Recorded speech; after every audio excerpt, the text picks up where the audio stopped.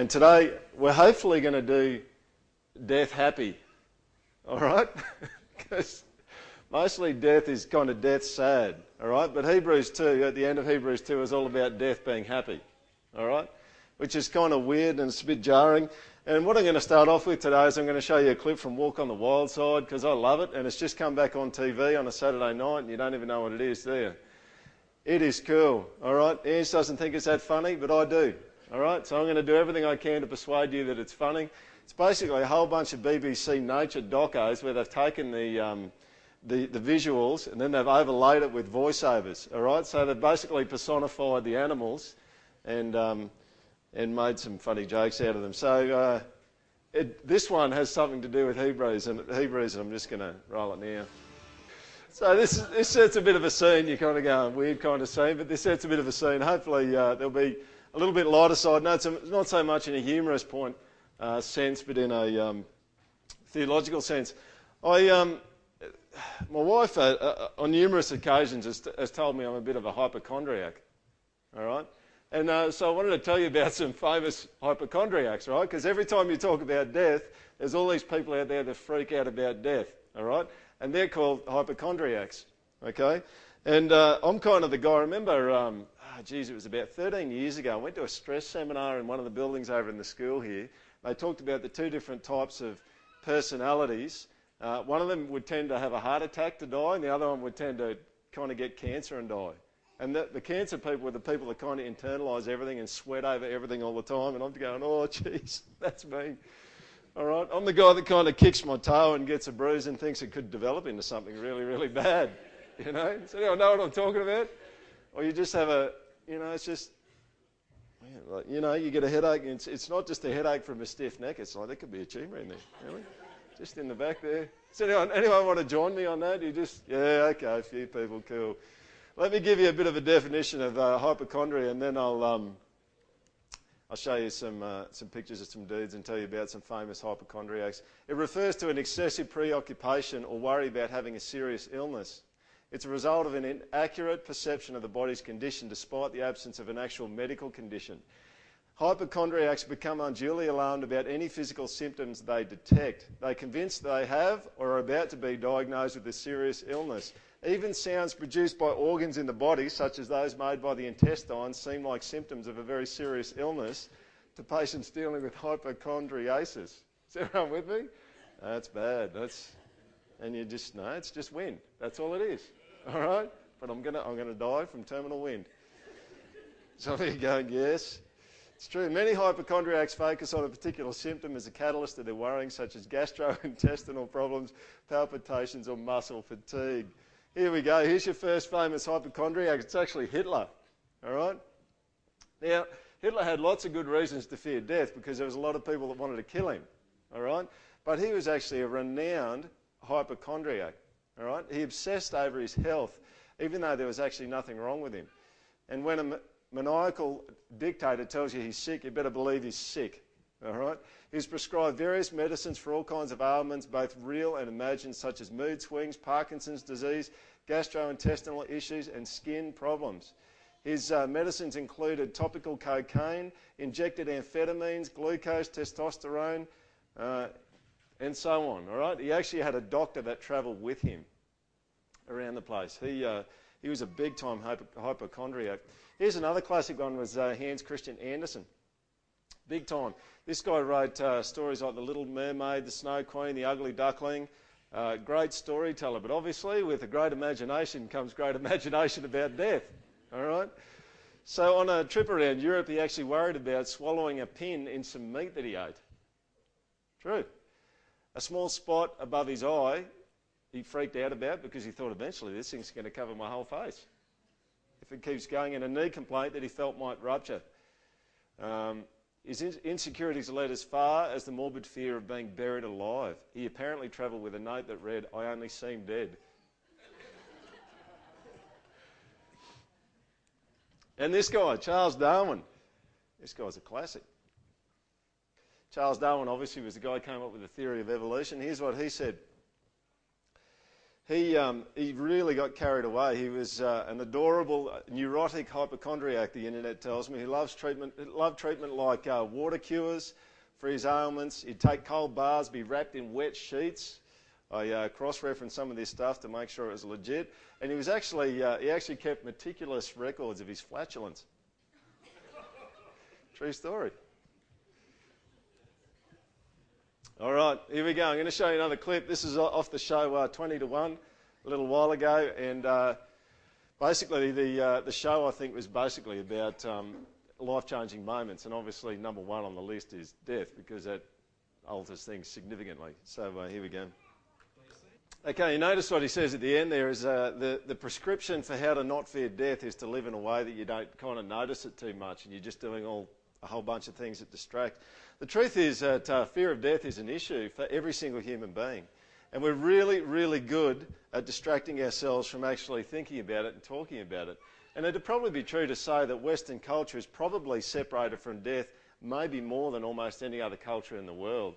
Other cultures seem to actually bring death right into the centre of what's going on, and it's a natural part of the movement of life. But in Western culture, we kind of push it out to the funeral directors, and we push it out of the way, and we kind of think that we're kind of purifying it or whatever, or just keeping it really clean over in the corner over there and just keeping it out of our life. Because we don't talk about it, do we? I'm sure that you're not going to go to work tomorrow if you work and have a conversation about when you're going to die. Just doesn't happen because no one wants to talk about it. People go to funerals because their friends die, and then they go to the wake and they get drunk so that they can forget about dying and forget about death. We often stay busy enough not to actually think about it. But you know, at the end of the day, the key to a fruitful life, according to Jesus, is not actually forgetting about death, but actually having him deal with death in a way that means that you live differently. And that's actually the point of what I'm going to be talking about today, is how does Jesus in Hebrews chapter 2 deal with death in a way that changes the way that you live. It's weird because the instinct of the fearing of death is that I've just got to try and save my life somehow. And that's actually the opposite of what Jesus says you should do in Luke 9:24. He says, "For whoever would save his life will lose it, but whoever loses his life for my sake will save it." You see, Jesus is about you living in such a way that you actually lose your life. And the extent to which you lose your life is proportional to the fruitfulness of your life. The more you lose it, the more fruitful it is. And Paul talks about this in Corinthians, I think it is, where he says, death is at work in us, but life is at work in you. So the amount of death that's at work in you is proportional to the amount of life and fruit that you actually produce. And the flip side is true also. If you're grasping for things and you're trying to save your life, then the chances are that you're actually not being very fruitful at all. So what happens when Jesus and death meet? Well, part of what happens, I think, is we see the death of death idolatry. This is a weird thing. We talk about idolatry and unceasing worship a lot at the project here, and the bottom line is that a really critical component of idolatry is slavery.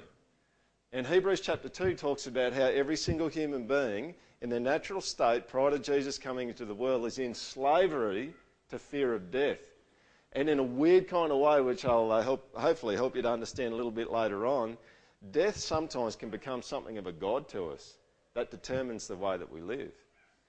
And the marketing machine works extremely effectively to use this mechanism of fear of death, from diets to selling goods to you that will make you feel like you're immortal and you're never going to die. It's a weird thing about humans, isn't it? You can have good health for about 5 minutes sometimes and you can just start thinking this is going to go on forever. And it's maybe a bit depressing, but hopefully by the end of this morning's talk you'll get the feeling like it's not actually depressing. There's a huge amount of hope here. But I said to some senior highs the other day, I said, your amount of time on this earth is fixed. It's absolutely fixed. And you don't get any more. Now, the grace for you is that you don't know at what point it ends. See, either Jesus comes back and it ends, or you die and it ends. It's just how it is. It's finite. I mean, it's a bit morbid, and I'm a bit of a realist, right? So I kind of get stuck in these kind of thoughts sometimes, but sometimes I walk up a path at the school here and I just think, I wonder how many more walks up the path I've got.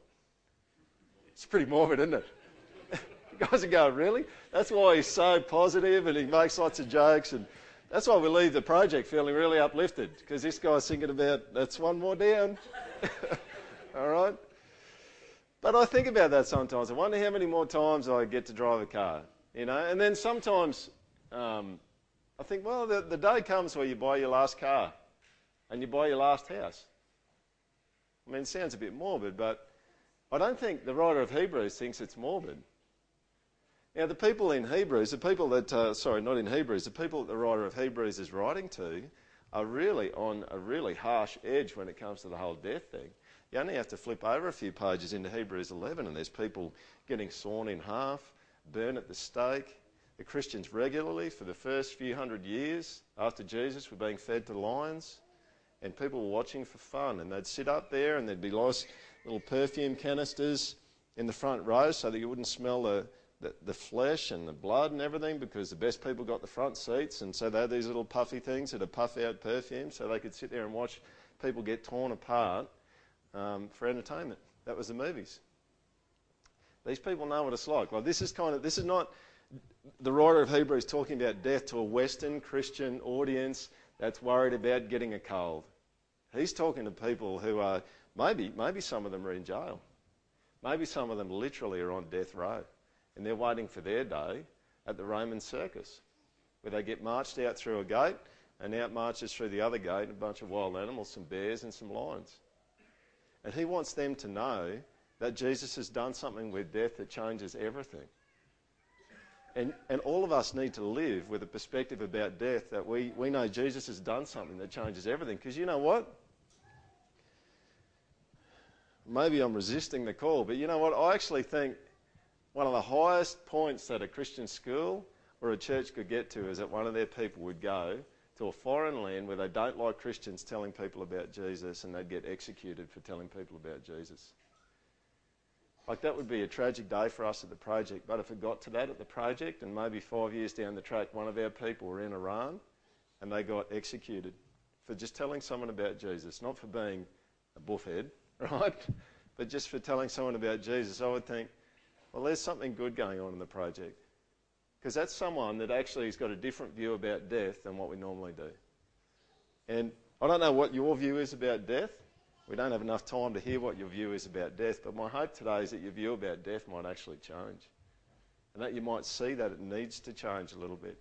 Because if it does, you can see that that's actually fueling Adoniram Judson, isn't it? His view of death is different. And the weird thing is we can sit here and we can listen to a story like that. We just kind of go, I could never do that. And part of the reason maybe why you couldn't do it is because your view of death is not a biblical view of death. If it was, it'd be open. And here I am, I'm telling you that I'm in the same place. Because, you know, it's like, God, I'll do anything for you, you know. And we have all these Hillsong songs, which are really good songs. I'll go to the ends of the earth for you. I'll do everything for you, except be a martyr, you know. And you've kind of got it's like you're reading some sort of contract, and that's kind of the footnotes, the fine print at the bottom. Yeah, I'll do that as long as I don't have to tell my neighbour about you, because that'll be really uncomfortable. And as long as I don't get executed for it. That's probably top of the list. I'll almost do anything else except for the execution thing, because that'll be the last thing I do if I get executed. And the writer of Hebrews would say, you just need to see death differently. Does that mean that everyone here is going to be a martyr for God? Oh, makes for a pretty small church if the answer is yes, doesn't it? That's pretty much it. Yeah, no, we're not.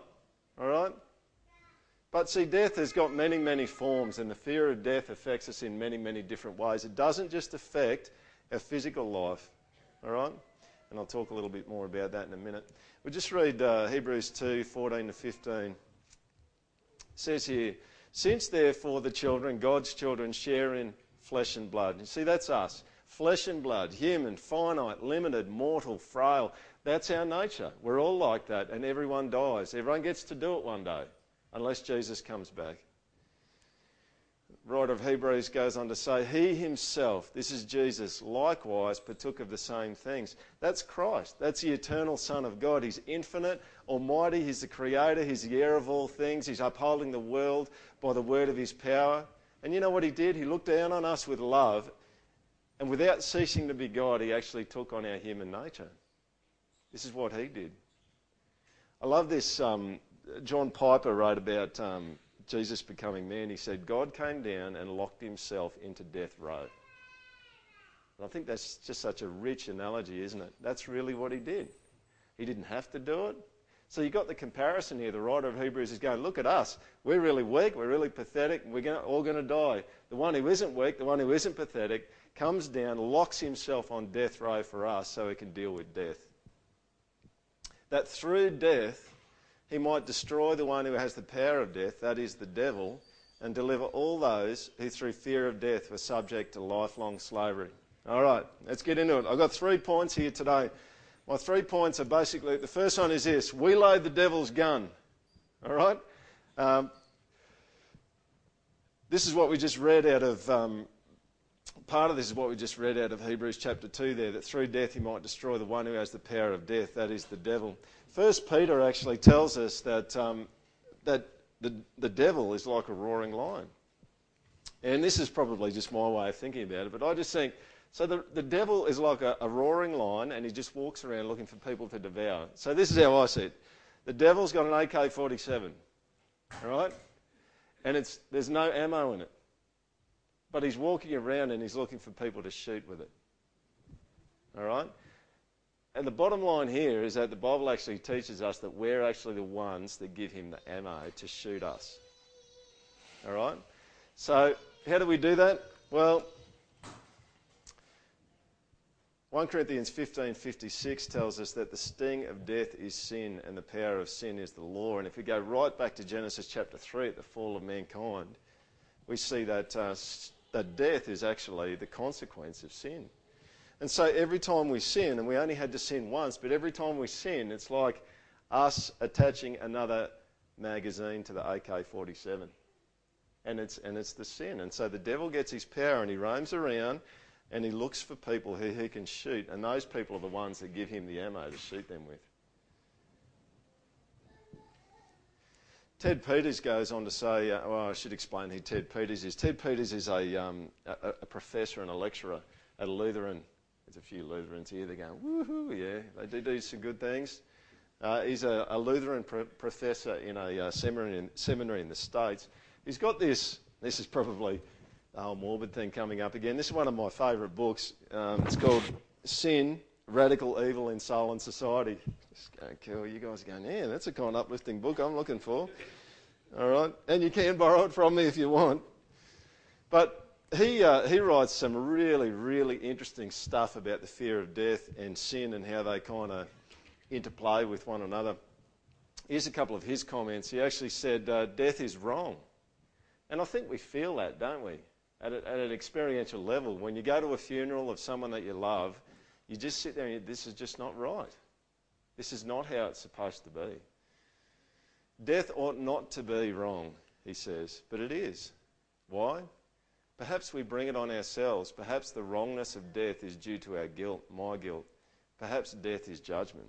And he suggests that underneath most of us, when we think about death, we've got this sneaking suspicion that something's coming to get me and I actually deserve it. He goes on to say that, he says, in the depths of our consciousness, we probably still think that Romans 6:23 is true. For the wages of sin is death. You know, there's probably, if we're all probably to be honest with ourselves, there's probably a lot of us who just go, yeah, I kind of feel like something's coming to get me because of the stuff that I've done wrong. And there's a truth about that, isn't there? And there's a biblical truth about that because the evidence is there. The wages of sin is death. I'm going to show you an ad from 1987. There's a whole bunch of you weren't even born then. Isn't that true? Who wasn't born in 87? Oh, look at that. See? I'm going to show you an ad. This was when AIDS first came on the scene in 1987. All right? And it was one of the most successful ads probably in the whole of history because the whole thing just totally operated on the whole fear of man mechanism that happens in people. All right? It was a classic ad in that sense. And it featured the Grim Reaper. I've just muted a couple of things out, but don't freak out about it. I just don't want you to be distracted by a couple of festy things in there. Anyway, here it is. Pretty uplifting, eh? All right. The interesting thing is, I mean, it's working off that whole fear of death mechanism, and it's really effective. And it was really effective because it locks in with where we're actually living and where we're actually at. Ted Peters actually makes some really interesting comments about this whole fear of death mechanism and how it actually fits into the way people live and what they do. And he actually says that he thinks, and I didn't want to spend a whole lot of time on it, but I think they're interesting thoughts. He says that anxiety is essentially the fear of non-being, of not existing anymore. And he goes on to say that the way anxiety works in people is people would rather kind of lash out a little bit at other people to preserve their own life, whether it be literal physical life or whether it be emotional life, rather than start to not exist. And he actually suggests that this whole idea of the fear of death actually underpins most of the sin that goes on around the place, because it's all about us grasping at life. He uses the example of a massacre in Vietnam, where the troops were ordered to go into a village and actually slaughter everyone in the village. And that included men, women, children in this village. And the soldiers remarked after the slaughter that it actually was almost kind of therapeutic for them, because they had this intense fear of being killed, and actually killing other people relieved their fear of their own death. And then he actually goes on to say how this is something of what actually happens around water coolers in offices when gossip gets going. And when people start hacking on each other, is that this fear of non-being takes over us, and it's better to actually take someone down and kind of kill someone else, either emotionally or in the Vietnam sense physically, than actually be killed yourself. He makes these interesting comments. I'll just show you. We'll just read through this. The haunting awareness of possible death at any moment reminds us of our limits, of our finitude. In the event that we try to transcend those limits by wishing for infinite existence, we respond to the threat of death with fear and frustration and perhaps even rage. If we find we cannot accept our own death with grace, we may embark on a path of self-delusion, painting a picture of ourselves as immortal. Sure, you've seen people that do that. Usain Bolt might be doing that at the moment. In this delusionary state, beset by rising frustration and rage, we may seek to create our own immortality by stealing life from others. Isn't that interesting? Whether through such trivial habits as harbouring resentments and gossiping about our boss, or through such dramatic action as military aggression, wherein we capture the wealth and prestige of defeated nations, we try to steal the lifeblood of others in a misguided attempt to escape the anxiety caused by the prospect of our own non-being. Whether by ourselves as individuals or together as a communal group, we kill, figuratively or literally, in the vain hope that someone else's death will sustain our life. Anxiety, in short, is the sting of death afflicting the living. I don't probably go the full distance with Ted Peters on the way he cashes it out, but I think he makes some really, really good points. And I think you can kind of see that mechanism taking place where people it's better to kill rather than be killed, emotionally or physically. So I want to really try and cash out this whole slavery to the fear of death in the context of idolatry, because I think it is a kind of idolatry. Because and in one sense you might say, well, it's not so much an idolatry of death, it's an idolatry of life. But you know what? They're two sides of the same coin, aren't they? One's me continuing to exist, and the other one's I'm not existing anymore. And at the project here, we've actually described worship in the context of different words that express what worship is. So I just wanted to rip through a few of these and show you how death actually might be some kind of idolatry for some of us. It becomes a god that rules us. Because we actually desire immortality. All right? The Bible says desire God. We desire immortality. And when it gets on the top of the priority list, it's become a god for us. We love life. All right? Life is good. And it's good to love life. But if loving life and being alive is the top thing, you've just made yourself an idol. We trust in health and medics, don't we? I mean, there's an increasing sense, I think, in our society where a bewilderment that medical people can't fix things when the human body breaks down. Because we've got this huge trust. It's like, yeah, I've got this problem right now, but I think there's going to be a cure in 2 years' time. They're going to find it. A scientist is going to find it, and it's not going to get me. We trust in them. And sometimes the truth is we trust in them more than God, don't we? We trust in medicines more than God. We fear sickness and death. I mean, we're not going to have a big kind of all-in conversation about it, but it'd be an interesting thing to know how many of you have been kept awake in the middle of the night by thoughts about death and fear and anxiety about death. It certainly happened to me. We obey diets, don't we? And our exercise regime. I wonder how many of our diets and our exercise regime and what we eat is all about pushing death as far away from us as possible. And I'm not saying those things are a bad thing, but when they become the top thing, you've got yourself in idolatry. We long for a healthy life. We value objects that seem to provide immortality. And you can actually see that in the media, that the media and marketing in the media is all about trying to promote a life that seems like it never ends. You stay young forever. So you've just got to buy it. You've just got to buy a Jeep Cherokee and you'll be young forever. All right? That's how it works. My boys love that. You know that Jeep ad that's on during the Olympics all the time? They sit there and sing it together while it's on. And it took a few times before one of my boys said, "What's the dude lying on his bonnet in the rain for?" Just going, "Yeah, that's right."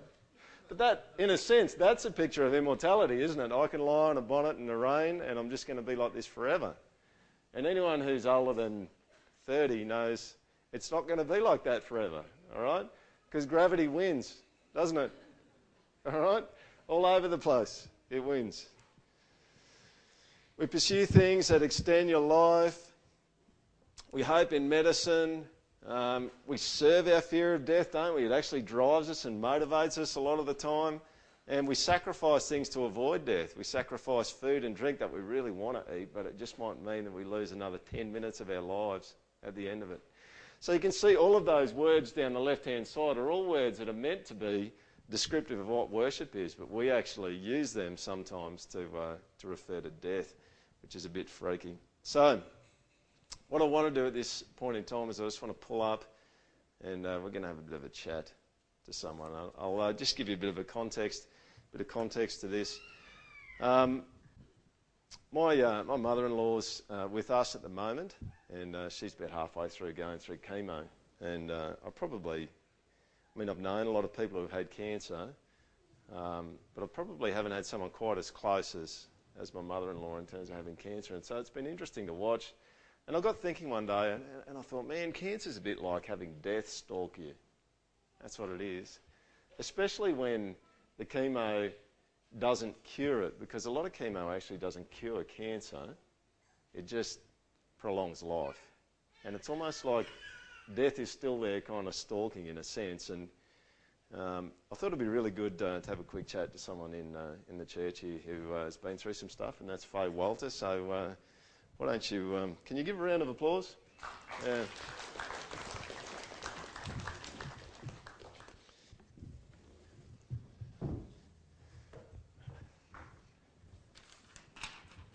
Can you talk into this? Is that all right? Excellent. So the Walters, Faye and Alan, have been with the project here for a while, and prior to being at the project, the Walters and I were involved in another church together in town here, and Faye's been through a whole bunch of stuff medically over the last few years, and so I think in the strength of the last 2 Sundays that we've had on suffering, it's good to learn from people who've learnt stuff from suffering. And sometimes one of the things that you learn about suffering is it's just really hard.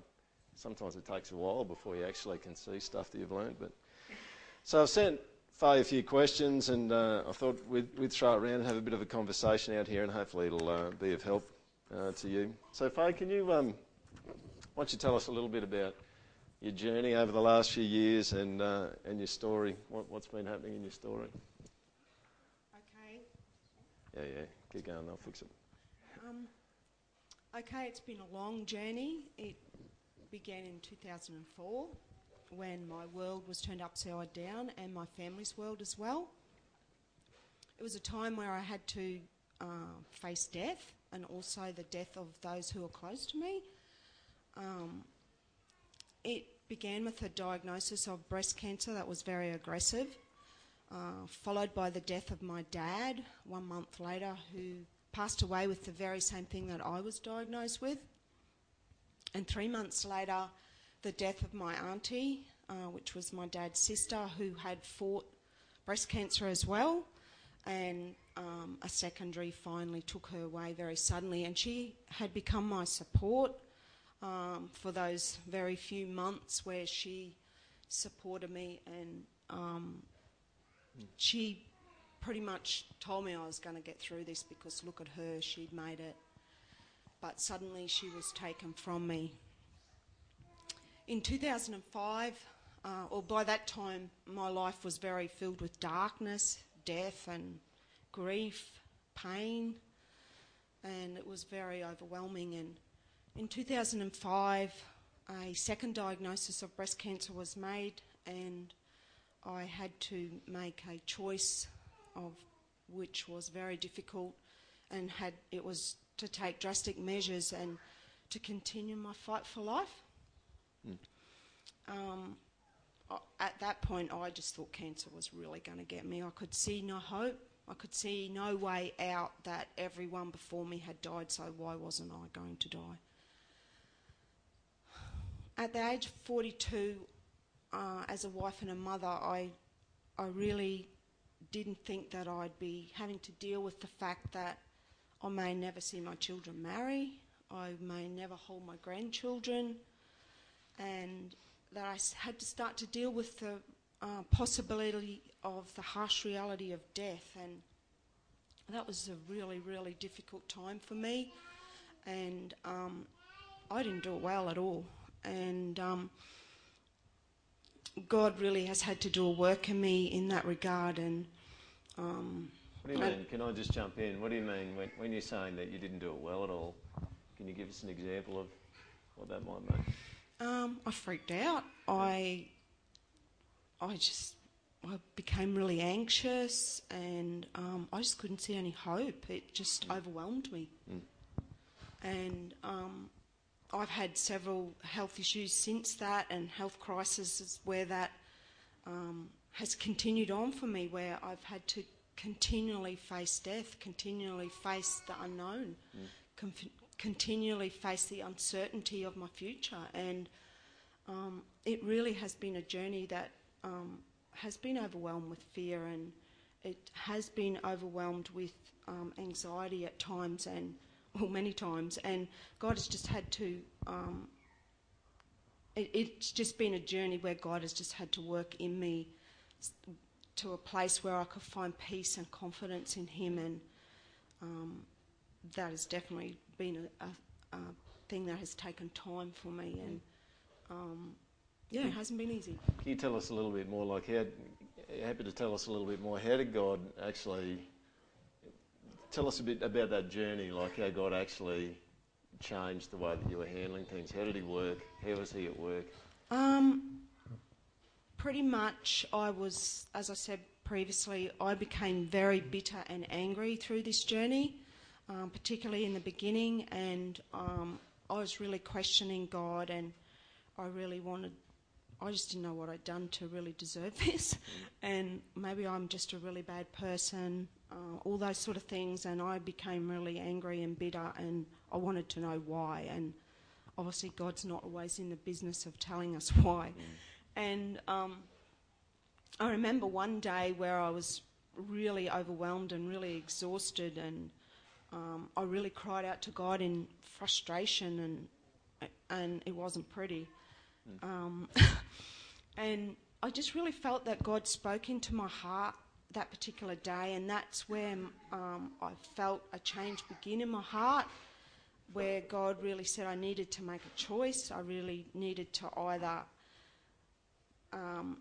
continue on the road of bitterness and anger and just having no hope, or choosing to let go of all the questions and just starting to surrender to Him, and just allowing Him to work it for my good.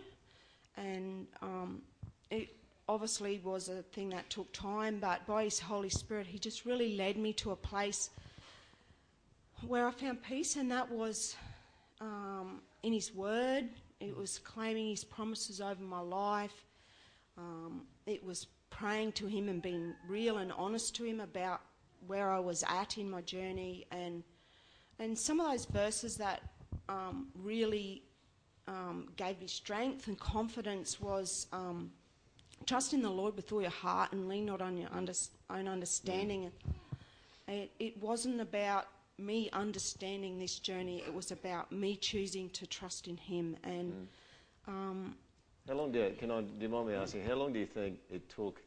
You talked about how it was a process, because that decision to let go of the bitterness and the struggles and the questions and the whys and that kind of thing, you talked about that being a process. How long was that process for you, do you think? Well, obviously it didn't happen overnight, and I not only was dealing with my own situation of illness, but I also was dealing with the grief of my own dad. So I know it was a process, and I'm probably saying about 6 to 8 months. Yep. It was a process because I was undergoing treatment, and I can honestly say that there was a season where I was totally numb and just a robot. So yes, I would say 6 to 8 months, but I didn't look back in my journal to get the exact... Yeah. I do have a journal, but I didn't want to go there. It's okay. I mean, the reason why I'm throwing that out is because most of us would know, not in that situation, that context, most of us would know that one night is a long night, isn't it? I mean, not. I guess I ask that because I think God often takes a long-term view, and it's difficult, I would imagine, from in that situation to really, it's a long-term process to be brought where God wants you to be. A lot of many dark nights and many long days where and I can't do I have it all together now? No, I don't, but I do have my confidence and faith in God, and it's a process. It's a definite process. It has been for me. So what's in summary, what's changed about Faye Walter since the first diagnosis to now? Has there been anything that's changed? What's God been doing in all of that? Obviously, like I said before, it's been a definite work in progress. It's not something that's happened overnight, and God is still working in my heart and in my life. And one thing that I really can say, that God has softened my heart from being a bitter, angry, messed up person. And of course, sometimes I still am messed up, but overall, I believe that God has given me confidence in him. I have become to understand his sovereignty. He's really challenged my faith, and he's also just moved my focus from knowing God in my head to experiencing God in my heart. And part of that was just learning to trust him and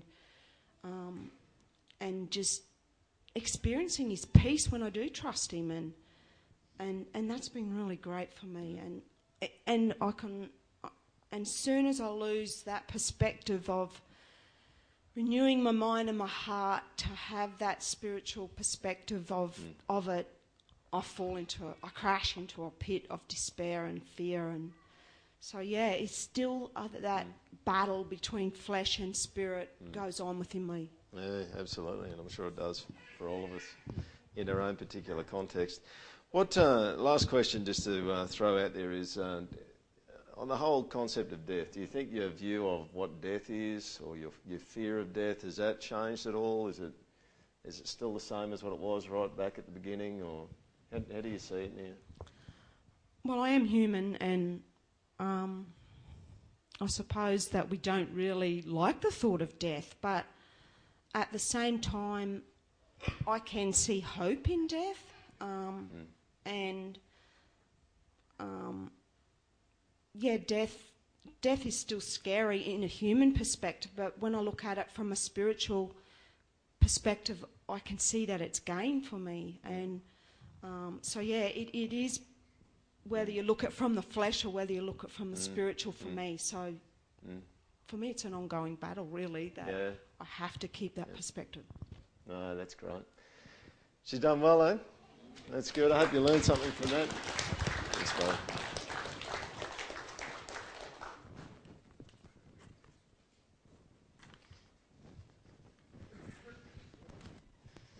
The real thrill for the Sondergaard family is Faye's doing 2 Corinthians 1. Remember we looked at it last week, that our sufferings belong to God, and that the sufferings that we go through always have ministry in view. Well, Faye's ministering to my mother-in-law, and she sends texts with scriptures, and she's taken her out for coffee, and so then June comes home and she talks about things that Faye talked about, and it's just doing Bible comforting and Bible help. That's the bottom line. So I think it's great. I think that's how it's meant to work. So the second thing is that I want to cover today is that it was necessary that Jesus actually become one of us so that he could deal with death. You see, Jesus actually couldn't die while he was still God and only God. He actually had to become human to be able to die and deal with this thing that was a big problem to us. He had to come down, as John Piper said, and lock himself on death row. Now, this is a little bit like, this scripture, I reckon, is a little bit like something that you see at the movies. All right? The scripture goes like this: "Since therefore the children share in flesh and blood, he himself likewise partook of the same things, so that he could kill death." All right? So Jesus comes down, he takes skin on, and then he's in this battle with death, which is really what's going on the cross. He's in a battle with sin, death, and the devil. And it's like when you watch a movie and there's two guys going at each other, and one of them's got a weapon and the other one doesn't. And the only thing the other one's got is he's got his hands and he's holding him, and the guy's got a dagger right above him and he's about to plunge it into his chest. It gets a bit gory here, doesn't it? And the other guy's just going, you're kind of going, how long can the good guy hold out for, you know? And his arms are shaking and it's getting closer and closer. But then what happens is this strange thing happens where the good guy ends up working out how he can grab the weapon of the bad guy and kill the bad guy with his own weapon. And this is what Jesus had to do. Jesus actually had to come down and take skin on so that he could die, and his death became the chief weapon to kill death and to kill the devil. Our brother killed death. Remember we talked about the fact that Hebrews 2, there's a lot of family terminology in Hebrews 2. Your brother came down and he killed death for you. His weapon was death. There's a theological term called penal substitutionary atonement. Does anyone know what that means? Cool. My sons do now. I taught them about it the other day. I said, well, what's substitution? And one of them goes, is that like substitute? And I'm going, yeah. What's that? And he goes, well, that means when you swap one thing for another thing. I'm going, cool, we got that one. All right, what about penal? Where do you reckon that comes from? They go, well, I don't know. I said, well, it comes from penalty. What's penalty? And they go, well, that's when you get in trouble for something and you get punished for something. All right, cool. So punished, substituted, and atonement, I said, is to make bad things, is to sort bad things out, make bad things good. And so when we say that Jesus was our penal substitutionary atonement, he took the penalty for us, he was our substitute, and he sorted all the bad stuff out. And you actually see this in The Lion, the Witch and the Wardrobe, and I want to read a couple of sections out of the C.S. Lewis fictional classic for you. I was going to show you a bit of the movie, but the movie's not quite as good as expressing what's going on. But The Lion, the Witch and the Wardrobe is about four kids that end up going into this land of Narnia. Who's actually knows what I'm talking about? You heard of the... Okay, I'm not even going to tell you then. There you go. Now, where we're up to here is we're up to the point where they're trying to work out what are they going to do about Edmund, because Edmund was a traitor. And he went to the dark side. And the law said that if you go to the dark side, you should be put to death. Young Edmund betrayed Aslan and his friends. You have a traitor there, Aslan, said the witch. Well, said Aslan, his offence was not against you. Have you forgotten the deep magic? Asked the witch. Let us say I have forgotten it, answered Aslan gravely. Tell us of this deep magic. Tell you, said the witch, her voice growing suddenly shriller. Tell you what is written on that very table of stone which stands beside us. You at least know the magic which the emperor put into Narnia at the very beginning. You know that every traitor belongs to me as my lawful prey, and that for every treachery I have a right to kill. Does this sound like the devil roams around with an AK-47? I've got a right to kill you. I've got the ammo in there and you gave it to me. And so That human creature is mine. His life is forfeit to me. His blood is my property. I'm going to read a little bit more out of The Lion, the Witch and the Wardrobe, but just want to throw a couple more things in before we do. People often ask the question, well, why did it have to be Jesus? Why didn't God work out a different way to save people than having to sacrifice his own son? And you know what I reckon? Do you reckon if there was another way to do it that God would have done that? Absolutely. And the reason why he had to do it that way is because I think Lewis is onto something about the deep magic. There is a deep magic in the universe that necessitates that the only way that you can get out is if God himself takes on skin and comes and gets you out. That's your only way out. He doesn't have another option, and you don't have another option. That is the only option. And it's not a matter of saying, couldn't he just have worked something else out, like made up a robot? Maybe the robot comes down and we crucify that and it short circuits on the cross. Just go, no, it had to be his son. He had to take on skin and he had to die. Lion, the Witch and the Wardrobe goes on. Oh, what have I done? It is very true, said Aslan. I do not deny it. Oh, Aslan, whispered Susan in the lion's ear. Can't we? I mean, you won't, will you? Can't we do something about the deep magic? Isn't there something you can work against it? Work against the Emperor's magic, said Aslan, turning to her with something like a frown on his face. And nobody ever made that suggestion to him again. Obviously in the book, the Emperor is representative of the father. What happens, as you all know in the story, is that Aslan offers to put himself in the place of Edmund, and he becomes the penal substitutionary atonement for Edmund. And he goes and they ridicule him and mock him, and they shave his mane off his head, and they slaughter him at the stone table. And then comes a time where Susan and Lucy go to see Aslan at the stone table, and he's not there, and the tables are broken. And then they see Aslan. Oh, you're real, you're real. Oh, Aslan, cried Lucy. And both girls flung themselves upon him and covered him with kisses. But what does it all mean?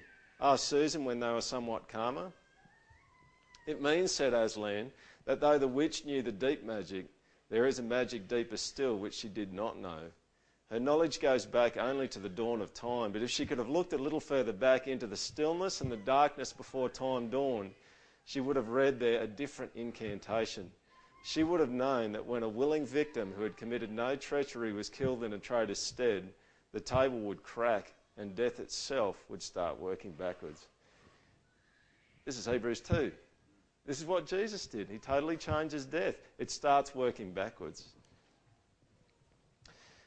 And here's my third point for today, and this is where we're going to finish. You know, Jesus' death and his dealing with death means that you can actually die well.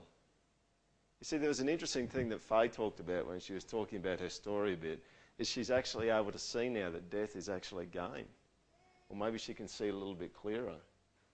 And the truth is that Jesus' death actually enables us to start to see things about death that we may not have seen before.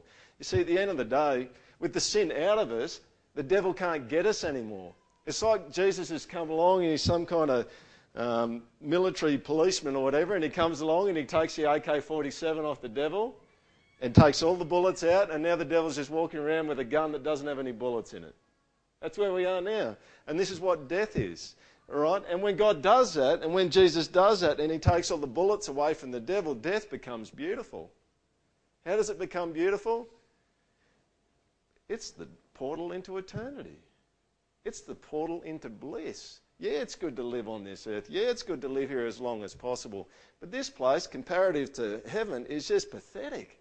It's really, really pathetic.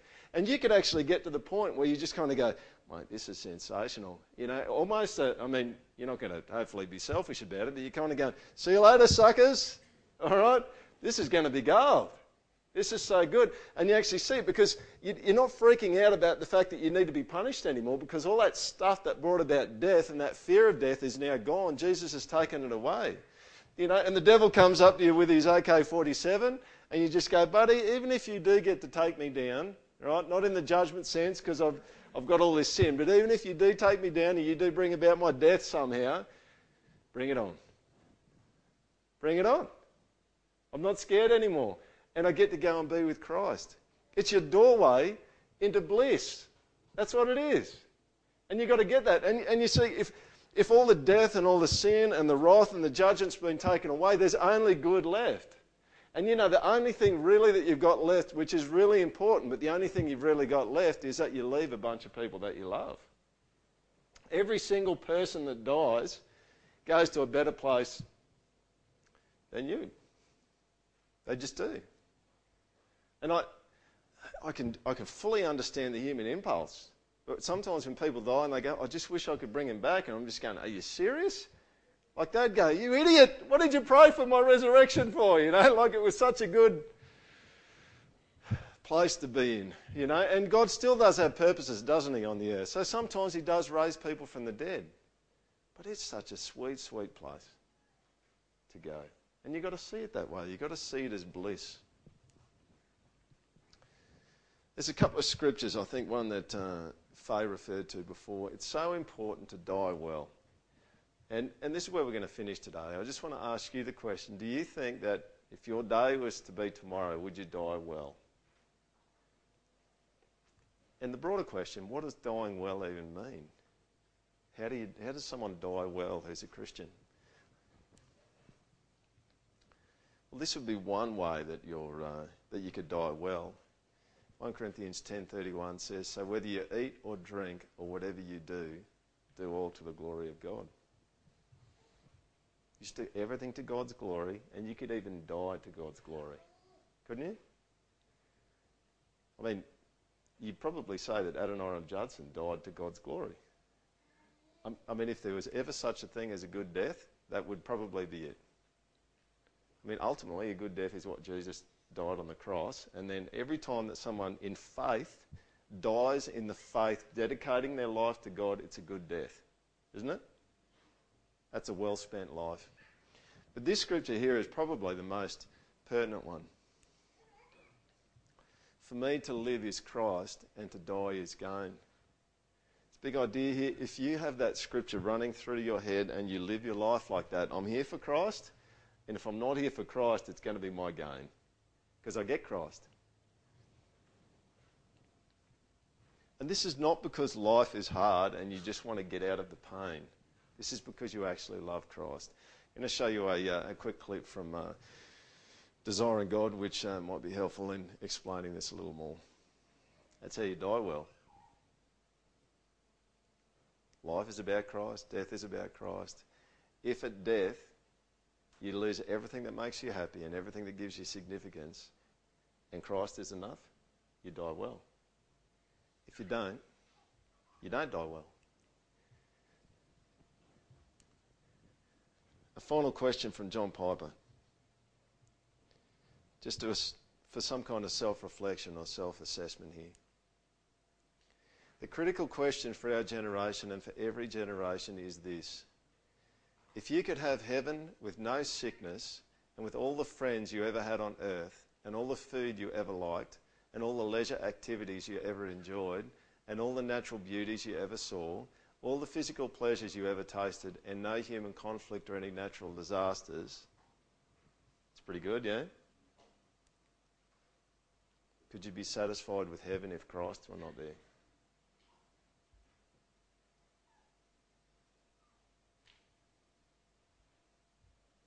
You know, the scary thing about that is if you're sitting there and at the depth of your being, you're going, yeah, I reckon I could. You're in trouble.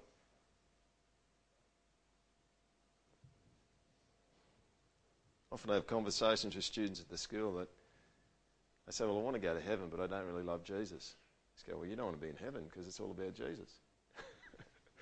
Heaven will be hell for you. I mean, maybe if you say, yeah, I reckon I could be happy in heaven, maybe it might even mean that at best maybe you're really backslidden. At worst, it may even mean that you're not a Christian, mightn't it? Because that's what's unique about Christians is that they actually want Jesus. This is like, I don't just want his toys when I get there, I want him. That's what I want. And the toys won't be enough for me.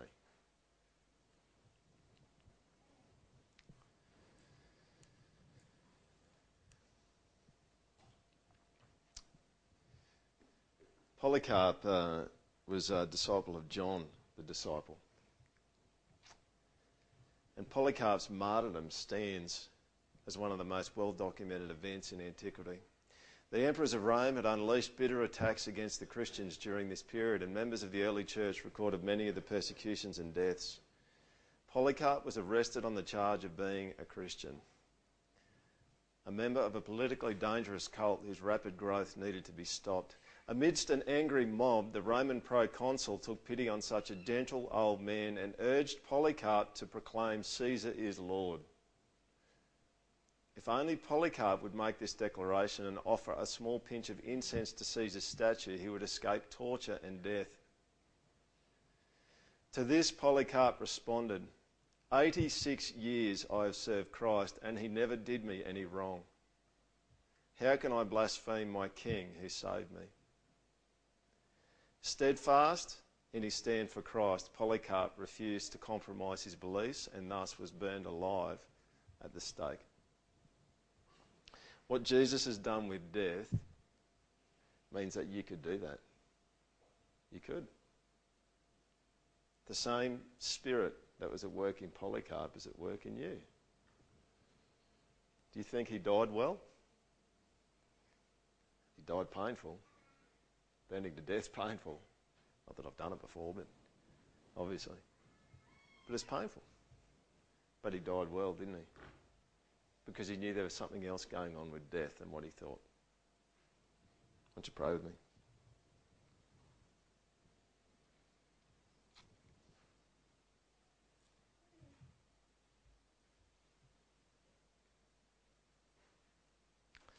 God, I pray that you'd make us at the project here extreme risk takers for you.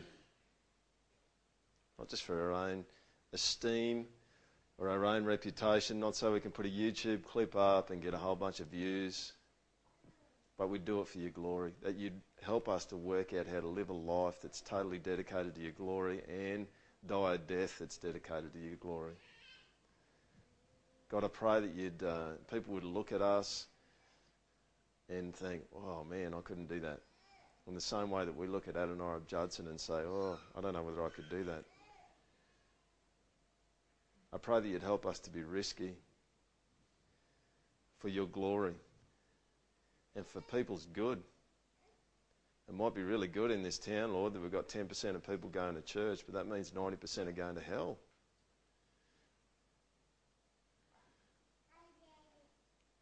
And we love them, and you love them. And so I pray that you'd help us to feel that edge, to feel the edge that Adoniram Judson felt, and to see death differently and to just see life differently too. That we'd be dominated by thoughts about you and what you want to do, and how you want to change people and how you want to rescue and save people, and that we would spend ourselves, we'd spend our days on your purposes and what you want to get done. And that as we lose our life in you, that we would find it. God, I pray that if there's anyone here this morning who is having those nights where they're thinking about their own mortality and there's fear of death has got a sharp edge to it at the moment, I pray that you would help them, that you'd help them to process this stuff in the details. Not as just a nice thought, but you'd help them to process it in the details of their life. And that you bring about change and a different perspective. And Lord, I'm sure most of us will probably have to deal with this again. As Faye mentioned, we'll have to deal with it again. It'll come up. Just when we think we've got it worked out, it'll probably pop up again. And I pray that you would keep reminding us that you've changed it all. What you did changed everything about death and makes it different. Amen.